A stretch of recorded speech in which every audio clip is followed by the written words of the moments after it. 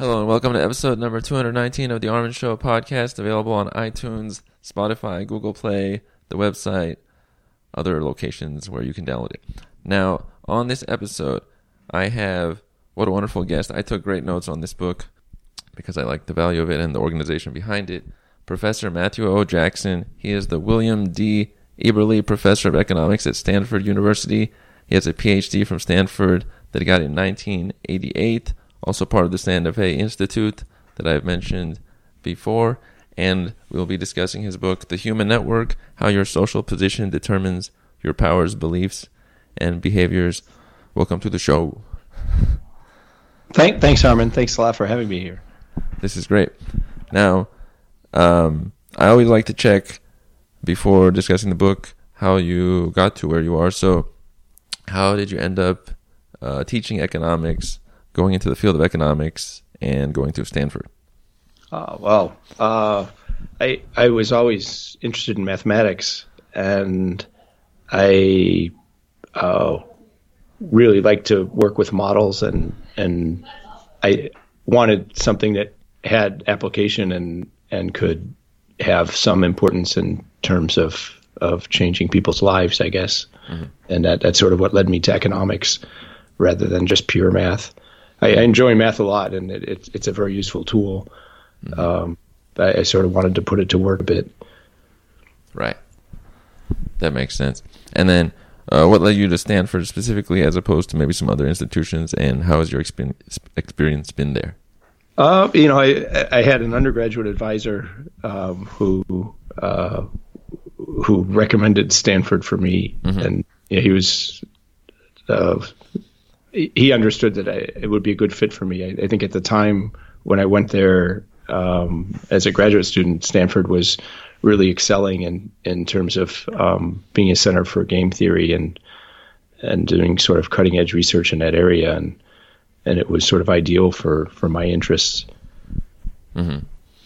Now, one thing I mentioned, that the Santa Fe Institute that you are a member of, a few individuals I have read from or spoken to went there. I like it because it combines different fields.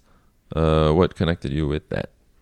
I guess I sort of knew of it a little bit through Ken Arrow, who was an amazing economist and a very broad thinker. And he was one of the early, I guess, really important people at the Santa Fe Institute in terms of shaping its structure.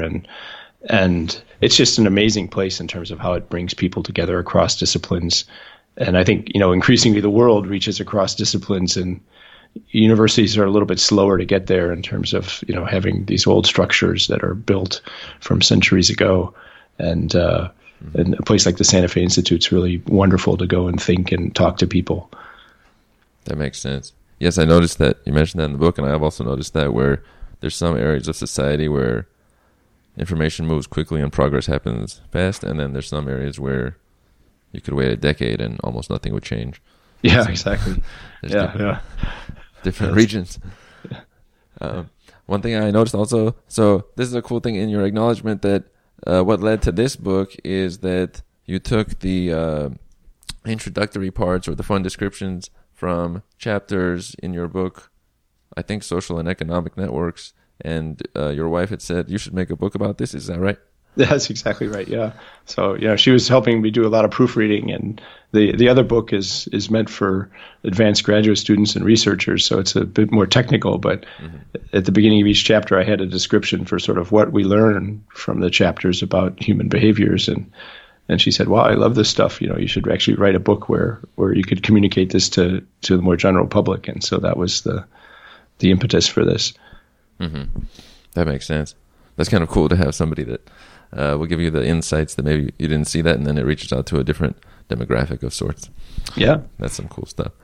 Now, one thing that's really cool is you have reached more than 1 million students through your online courses. How has that gone, and what has been the main goal or things you have figured out from that?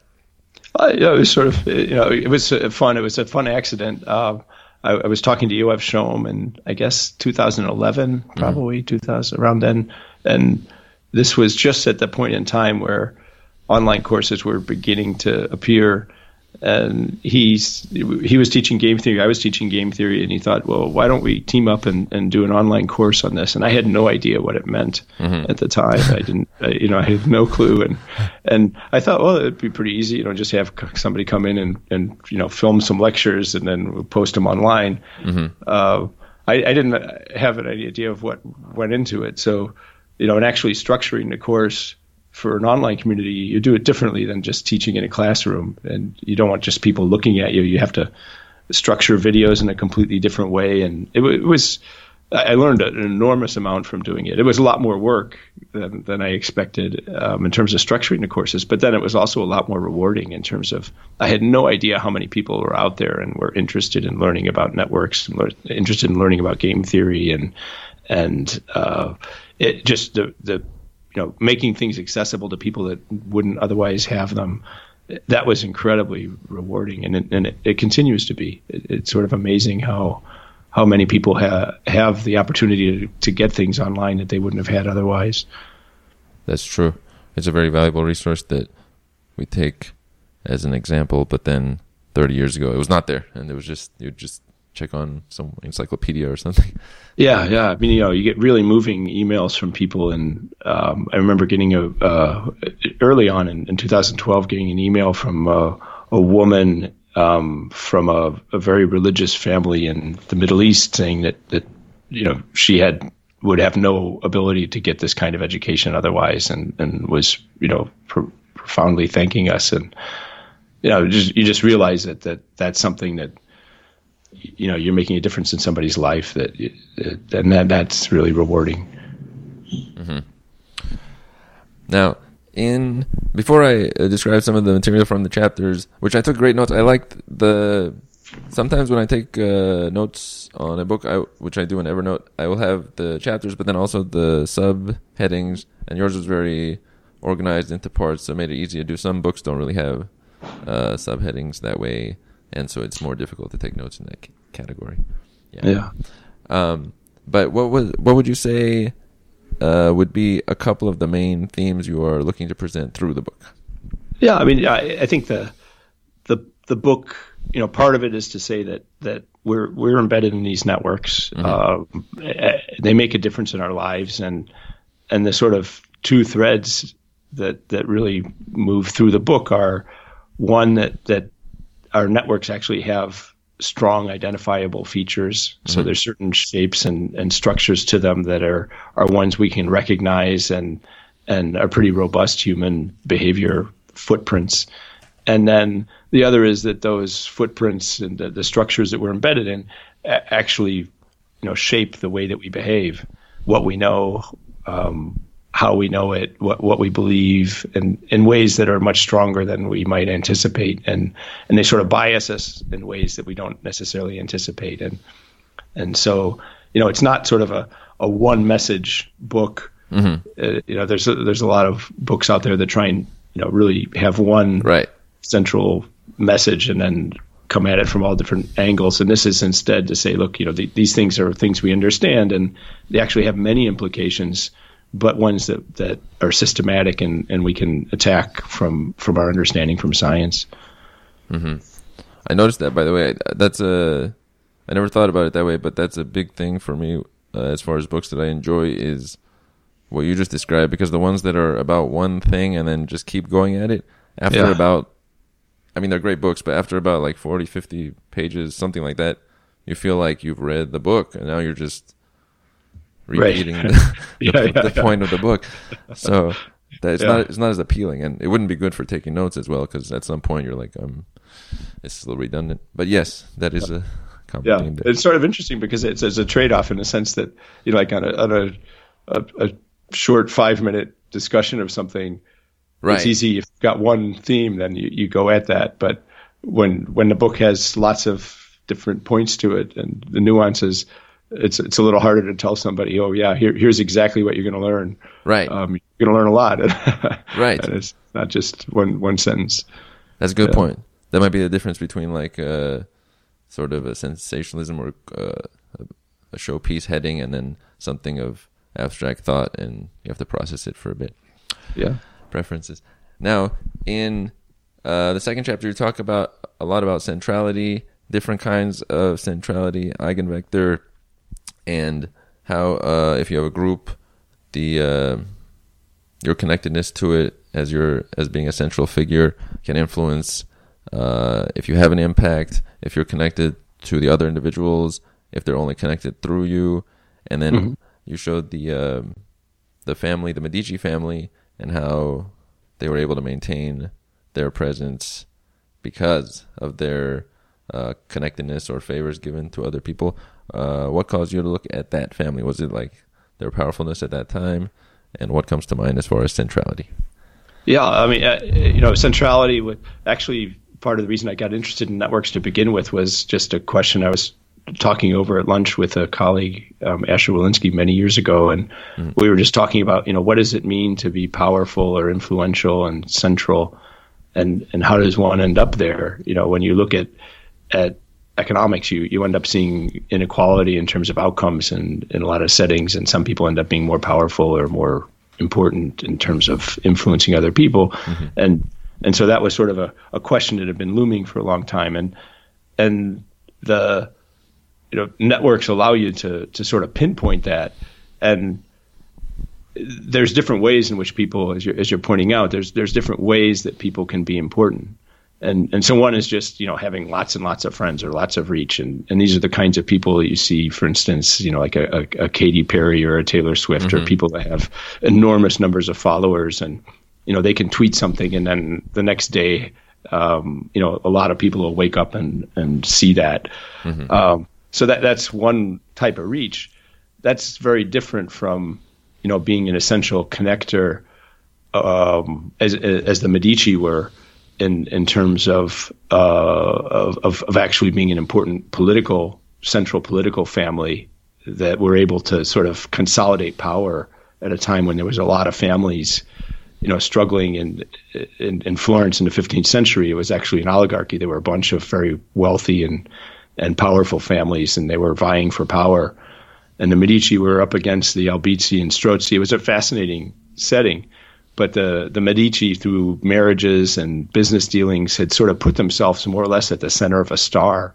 So, they were sort of like an early version of a Godfather, where they were connecting a bunch of other families and able to coordinate those families and sort of rise to power because of that. And so it's a really nice illustration of of how important a position as a connector can be. And that's different from just being able to reach lots of people. It wasn't so much that they could reach lots of people. It was that they were in a specific kind of position as a sort of a central and essential connector between other families that made them the connector. And that sort of enabled them to rise to power. Yes, that's a key thing about the position I noticed, is that there were people that were maybe islands on their own, and they would communicate through them, and so therefore they needed them, and so that gave them elevated status in those individuals' eyes that they wouldn't have had if they were all connected to each other. Exactly. So the fact that these other families all went through the Medici rather than directly to each other was sort of what gave the Medici the power. Right. Precisely, yeah. As I was reading that part, because I, especially some years ago, but for a long time, I've talked to all kinds of strangers in public and met a lot of people and connected them in some forms. I kind of looked at some of the connecting I've done, or which parts I did more of, like the bridging, but maybe not so much of like connecting them to one another as much as recently. So it was nice to see how I've shifted in those kinds of linkages over the years. So it was nice. Yeah. Yeah. Now, forward, it talks about how material is transferred from one another, diffusion and contagion, and then diseases. And then this also, similar to the social connection, I noticed there's like a expansion and consolidation kind of thing where it goes in one direction, or it expands such that everybody suddenly gets a vaccine, and then suddenly everybody thinks we're safe, and so the numbers reduce, and there's like a cycle. Yeah. I mean, and that's actually one of the hardest parts. It's interesting, when you look at diseases, there's only one that's really been eradicated over the years, and that took an enormous amount of efforts by the World Health Organization to do it, because it's exactly as you're saying. Once people vaccinate well and the disease starts to disappear, then people become more relaxed about it, and it's not till it reappears that then people start worrying about it again, and so you can get cycles, and to some extent you're seeing that with measles these days. There's lots going on in terms of the networks with measles, but once it's sort of, you don't see the diseases anymore, then people say, well, maybe my kid doesn't need it. Maybe there's a little danger here, and people start worrying, and they don't get the vaccine, and then the rates drop, and it's actually sort of a tipping point where you go back and forth through these situations, and it takes a lot of effort because the vaccination decisions by one individual end up affecting a lot of other people, right? That's sort of the critical part about it. Is it's not just protecting that person, but if that person doesn't get the disease, they also can't spread it, and so there's this extra multiplier, and that means that the whole system can cycle in a much more pronounced fashion than if it was just each person only affecting themselves. Right. I noticed this. I often, when I do things or look at how people are connecting, I try to take into account all the biases and or multipliers, and so the regular group dynamics don't really flow as much through me as they do through maybe other individuals, because I don't think they're taking into account those details. They just go with what is, and so if there was more critical thought involved, then it would limit those. And I think that you're pointing at one of the most important aspects of networks, is that most of what we're doing, our choices, the reason networks are interesting is because, information transmits to us. So if I learn how to program something in a new language, I learn about a new network software, or, I go to a new conference and learn about some new ideas, it's not only beneficial to me, but then I can bring it back and help my colleagues out. And most people, as you're pointing out, there's that externality that's sort of beneficial to a bunch of other people. And if I don't take that into account when making these decisions, then I'm acting suboptimally. So, and the more that we're sort of aware that everything we do ends up, going through us to other people, that can change the way we behave and actually make us, more public-minded in some ways. Right. These kinds of information also help me because sometimes, maybe a decade ago or different times in my existence, I've done things that they don't look the most efficient that day, but I know in an extended period they make way more sense, but then maybe that doesn't translate to a lot of the audience, but that's okay because different view of time perspective. Yeah. Which is pretty cool. Now, you then talked about the financial networks, which is a big deal. I feel like it's a bit more managed now. Every time there's a damage, and then there's control, and then there is less damage the next time around, such that maybe today we would have less likelihood of a housing issue, but at that time certain protections were not put into place. What should people know about financial contagions and how they cascade? Yeah, I mean, I think one thing to say is if you look over time, our world's becoming more connected, and so obviously globalization is something that's quite real. And when you look at the numbers, it's pretty amazing in terms of how much more financial integration there is around the world today. When you look at investment from foreign sources, it's 3 to 4 times higher now than it was in the 1980s. And then if you go back to the 50s or something, it's orders of magnitude higher. So it's just our world is much more integrated. There's a lot more investment. There's companies that are working across borders, and at the same time, when you look at the amount of capital that's concentrated in a few large institutions, the financial institutions are becoming bigger and bigger. And so what that means is that there's a few institutions that can make a big difference in the world. The 10 largest banks in the world now account for something like 30 to 40% of the capital. Enormous amounts of money concentrated in a few very large institutions. And that means that if one of them makes really poor decisions, that can end up cascading to other ones. And we saw that in the 2007 and 8 financial crisis, which actually then, had worldwide implications. Right. And as you're pointing out, I think people are more aware of it now. And the awareness is sort of interesting because at the same time as we're becoming more aware of the fact that, if we had a default on Italian debt or, the housing bubble in one country bursts, that can end up having implications in a lot of other places. So we're more aware of that. It's not necessarily clear that the regulation has gotten better or tighter. I think most central banks now are increasingly aware and working on having network measures of a lot of what's going on. And I've been talking to people in central banks actually around the world, and they're much more aware of these things and are doing more sophisticated analyses of this. But at the same time, they don't necessarily have the regulations in place that they need to. So it's not easy to go tell a bank, look, you're way too exposed to this, and your decisions could affect a lot of other people. So again, it's this issue that one bank's decisions end up having implications for the rest of the economy, and that bank is acting in its own interest. It's not necessarily acting in the rest of the world's economy's interest, and that problem still exists, and it's one that's probably as large as it's ever been. I think it's nice that people are aware of it. It's not necessarily true that the regulations that we have in place are appropriate to deal with it. Right, that makes sense. One thing I like the picture you had, the link between the banks where there was the 4 core and then the, let's say 10, 15, there were the outer core and then like 63 total, where how those main 4 are like so relevant that if they have issues, then they'll transfer instantly.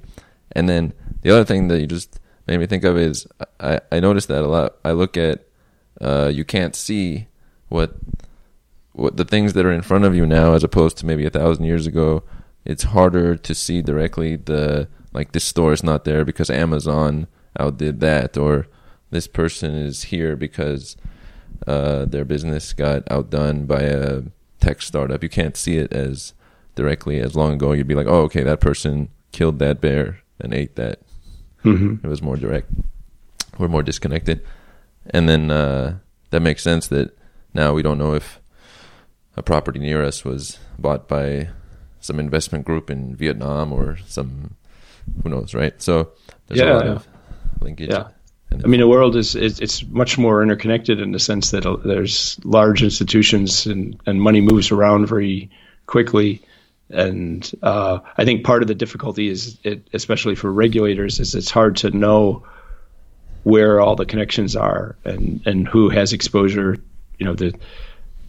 They have some idea of where the money is moving, but a lot of times in accounting details, you don't have to list precisely who you're doing all your business with. You just have to list what kind of businesses you're doing and what you bought, not necessarily all the details of who you bought it from and what kind of contract you have and what kind of exposure you have, and these things all matter.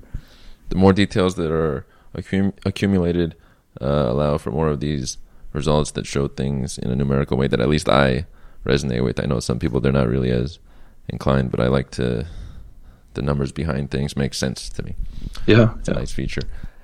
In later discussion, you talked about a lot of the separations between like networks that were, let's say, white or black students, or later on the political parties. And it was nice to see how the linkages, they really show what the case is that you don't usually see in that form. So that's a nice feature. And how people identify mostly with similar folks for efficiency reasons, and it's less risky, and they get along more with that type. One thing I noticed was you had mentioned people reaching across groups can be seen as traitors or with suspicion, which I often do that where I'm reaching out to people I'm not connected with or different groups, and there is that kind of response. Why might that be seen that way? Sure. Yeah. I mean, I think what you're sort of mentioning is one of the central features of networks, which is that people tend to associate mostly with people who are similar to themselves, like on age and and religion, education, income, all kinds of different dimensions, and that produces strong patterns where you get splits in the network, and that happens, whether you're looking at a high school or whether you're looking within a company or whether you're looking just in a community, and things are geographically segregated, and these patterns mean that people are mostly interacting with other people who are similar, which has a lot of implications for jobs and inequality and information, all sorts of things. Mm-hmm. And the question that you're asking about, reaching out. So, there's, to some extent, there's reasons, both structural. Mm-hmm. Obviously, if you're in a company, you're going to end up working mostly with people who are doing the same kind of job. So the salespeople talk to other salespeople, and engineers talk to other engineers, and so forth. So, there's going to be some natural structuring that pushes people that way. And people that have the same religious beliefs, want to live near a church that they can go to, and things like that. So there's going to be all kinds of natural reasons for it. And if you're a new parent, you want to talk to other new parents about kids. And so there's efficiency gains to these things. But at the same time, that produces a lot of limitations in terms of how well information travels through the network, and what people are aware of and what they learn. And as you're pointing out, then, if you're a person who tends to reach out across groups, mm-hmm. that's great, because it can enlighten you, and you can learn new things, and understand yourself better, and all sorts of things. But at the same time, people are often wary of, why is this person reaching out across groups? Because normally this person should be talking to their own type, mm-hmm. and why are they reaching out to me? And it's unusual, and sometimes, especially when groups are in conflict with each other, then it can be thought of as suspicious. And right. So there's lots of reasons that it's not an easy thing to do, and especially if I go to a conference and everybody's talking to their friends, and their friends tend to be people they've seen before, and if you're from a completely different area, it's not easy just to sort of break into the conversation and say, hey, talk to me. I'm somebody different. Right.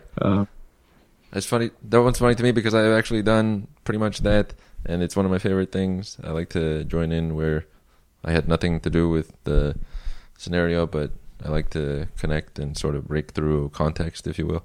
Yeah. So that's a different category, but it makes sense, because for efficiency, normally there's a lot of smoothness with working with people who are doing what you're doing along the lines, thinking the way you're thinking. It just makes things happen quickly. Right, exactly. Yeah. One thing you had brought up later, which I've noticed because I've done tutoring, and then in different areas, some well off, some not well off. You mentioned, like, if you just, it's not just what is given, but actually the mindset that you grow up in, what you think you are valued, that I can see in the kids from one area versus another. The self-confidence is completely different, and that doesn't really transfer if you give let's say a lower tax rate or some monetary amount. It doesn't cover that element.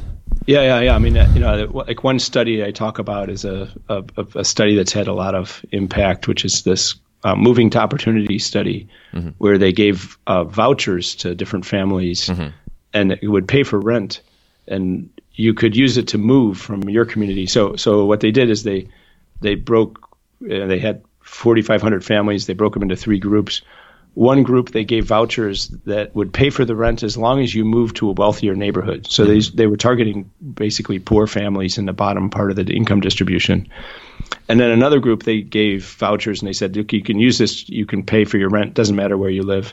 And in a third group, they didn't give any vouchers. And then they, what you could do is, what people have done is then trace the outcome of families that moved and see how they compared to the families that didn't move. And basically, if you take like an 8-year-old kid and you take him from the poorer neighborhood and you move him into the wealthier neighborhood, that gives them a higher chance of going to college, a lower chance of ever going to prison, lower chance of being a teen pregnancy. In terms of lifetime earnings, an 8-year-old, it's an expected value of about $300,000 in lifetime earnings. It's an enormous number. Mm-hmm. If you move them at 18, it doesn't make much of a difference. And sort of, by the time they're 18, they already have their connections. They've already, mm-hmm. chosen a lot of their path. So, but young kids, it makes a huge difference. And then you realize, it's actually a lot of what's going on has to do with the peers they're surrounded with, and what those people are doing, and what their aspirations are, and what their choices are, and what information they have. And that's not something that's easy to change, right? You can't just sort of socially engineer things where we move everybody around in the world. Right. Right. It's sort of a deeper problem. And so I think it's really interesting now because there's a lot of focus on redistribution policies in terms of addressing inequality, which are things like you're mentioning. Okay, let's put in universal basic income, give people access to health care, we can put in new taxes. Mm-hmm. But these things are basically addressing the symptoms of the problem, right? They're not really changing the basic structure that's leading to this. And I think long term, we have to also think about how do we not just treat the symptoms, but how do we, improve the lot for the people who are sort of stuck at the bottom. So how do you actually get them to have opportunities for kids born into poverty?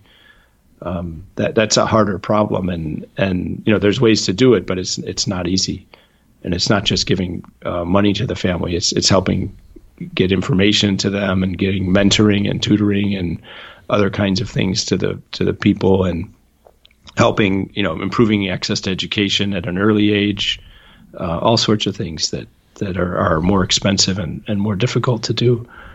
Mm-hmm. One thing I noticed about that actual specific program that I tuned in on is the people that they just said, oh, okay, I'll take the money and pay for just what I'm doing without actually moving to a better area. And then I identify with that because I don't want to ever be in that category where I have a short-sighted view and I'm like, oh, this is a nice little deal, but maybe there's something bigger that takes a little more effort, and I can use this opportunity to do. So that's a key element there.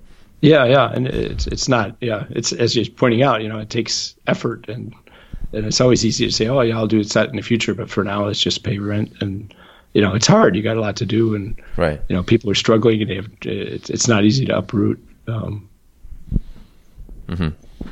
Now, you talked about crowd dynamics afterwards, and one thing I noticed here, you talked about prediction markets. I have had. Do you know Dr. Robin Hanson? Yes, I do. This is wonderful. And so I had talked with him on a prior episode 202. I like to link sometimes to previous ones, and he did a lot for prediction markets. So when I was reading this part, I thought a lot about that and how people's predictions can result in good estimates for what something is without even knowing what the thing was. That's a nice feature.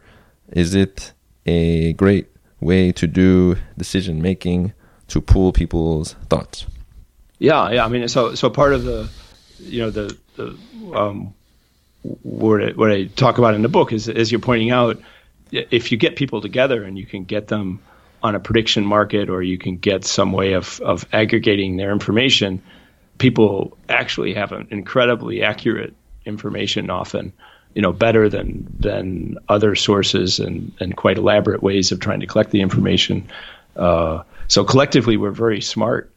The difficulty is that when we're in our own network, we're not, doing prediction markets or something. So, if an individual is trying to decide, okay, is there climate change, or is it wise to vaccinate my kids or something, mm-hmm. They're not looking at the prediction markets necessarily. They're hearing things through all kinds of filters. They're hearing things mostly from other people who are their friends that are similar to themselves. They're seeing it through media. But generally, media that are the ones that they pay attention to, and the ones that are using algorithms to feed them the things that they want to see. And, so they're not getting this unbiased, broader view of things. And so networks, that's the point where this sort of segregation or the homophily structures, these, people only interacting with people who are similar to themselves, that has a lot of limits on sort of how well we aggregate. So as you're pointing out, like things like prediction markets can be great, but every day we're not. We're instead embedded in these highly segregated and structured networks, and that leads to very different beliefs than we would see if we could all pool our information. Mm-hmm. Much of this, as I mentioned before, reading through it, I think about myself and like countering biases. There's a quote you said: "People who have more friends end up with their opinions being averaged by more people." So I always focus on undoing that or not letting that hit my actual opinion so it's not so averaged. But that, I guess, again, takes more thought than just letting it happen on autopilot. Yeah. And I think one thing as I've been studying networks more and more, I do some of the same things you're just mentioning, which is, I pay attention not only to, who I'm hearing stuff from and make sure I'm hearing things from a variety of sources, but also try and track down, if somebody tells me something, I'll ask them a little more about where did you hear that from or how did you come to know that. And it's interesting because, there's something which is called correlation neglect, which means, suppose that 5 or 6 of my friends come up and tell me that they've heard that this new movie that's just out is great and you should go see it. And I the temptation as a human is normally we count, and the more people tell me something, the more I begin to believe it. But it could be that all these people read the same review, right? Right. So if I ask them, where did you hear that? And then they say, oh, this review. And then I realize I'm not getting 5 pieces of information. I'm actually getting 1 piece of information. But, that's the kind of bias that we're always susceptible to. And we don't realize that we're hearing lots of echoes and that things are coming in these narrower ways. And once we realize that, we can do just a little bit of poking around can make us much better informed. Right. I noticed that when talked about the news as well, that the news comes in and it might have these echo effects, and then the thing that always comes to mind is the more self-reflection or thought of what's happening would undo most of these issues, but that requires more energy, and then you'd have to process everything you're looking at, and there's a lot going on at the same time. Yeah. Exactly. And also that impact happens in herd effects or like a bank run long ago, or how people, they see a place full of people and then, okay, this must be the good place. And so there's less thought going on. So I guess the message is to have a sense of the biases and to take things into account from your own thought pattern. Yeah, exactly. The more we understand how these systems work, the more we can sort of counteract them in our everyday lives. And then also, design policies to overcome them more generally. Which is a harder, right? Trickier. Now, in closing, I have 2 questions I always like to check. One is, what are some of your upcoming goals for the rest of 2019? Oh wow! I'm involved in some really fun projects right now, and just seeing those to fruition, I think is one main thing. We're learning more about how people make decisions of whether to go to college and how that's dependent on their social networks, and sort of, trying to understand how that plays out. That's one major thing. And I think more generally, writing this book has been very liberating in the sense that I realized, sort of how important it is to communicate this to more people, and so that it really helping people understand a lot of the biases that are producing a lot of the inequality and polarization we're seeing in the modern world. I think that's an important thing to work on. That's true. I want to mention to the listeners, this book did just come out maybe a month ago and is recent, from 2019.